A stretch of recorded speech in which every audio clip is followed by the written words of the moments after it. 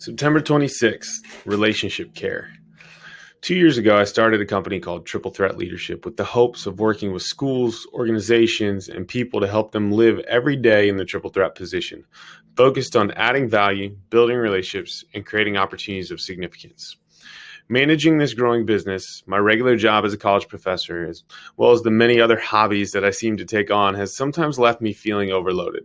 I absolutely know that I'm a workaholic, and it's always been something that I've tried to manage and take care of because often I realize that in the process of doing all these things, I'm not tending to the value in relationships the way I should be.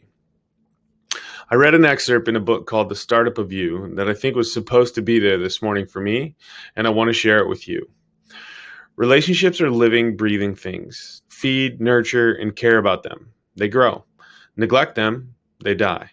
This goes for any type of relationship on any level of intimacy. The best way to strengthen a relationship is to jumpstart the long-term process of give and take.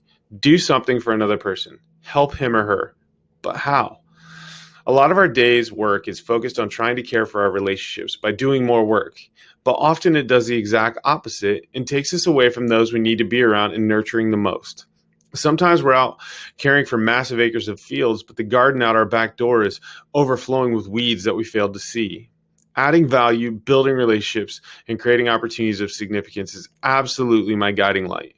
But I have to continually make sure I'm doing that each day with my most important relationships. So here's the challenge today. Grow where you're planted and help others do the same. Take care of the relationships right around you and work to add some real value.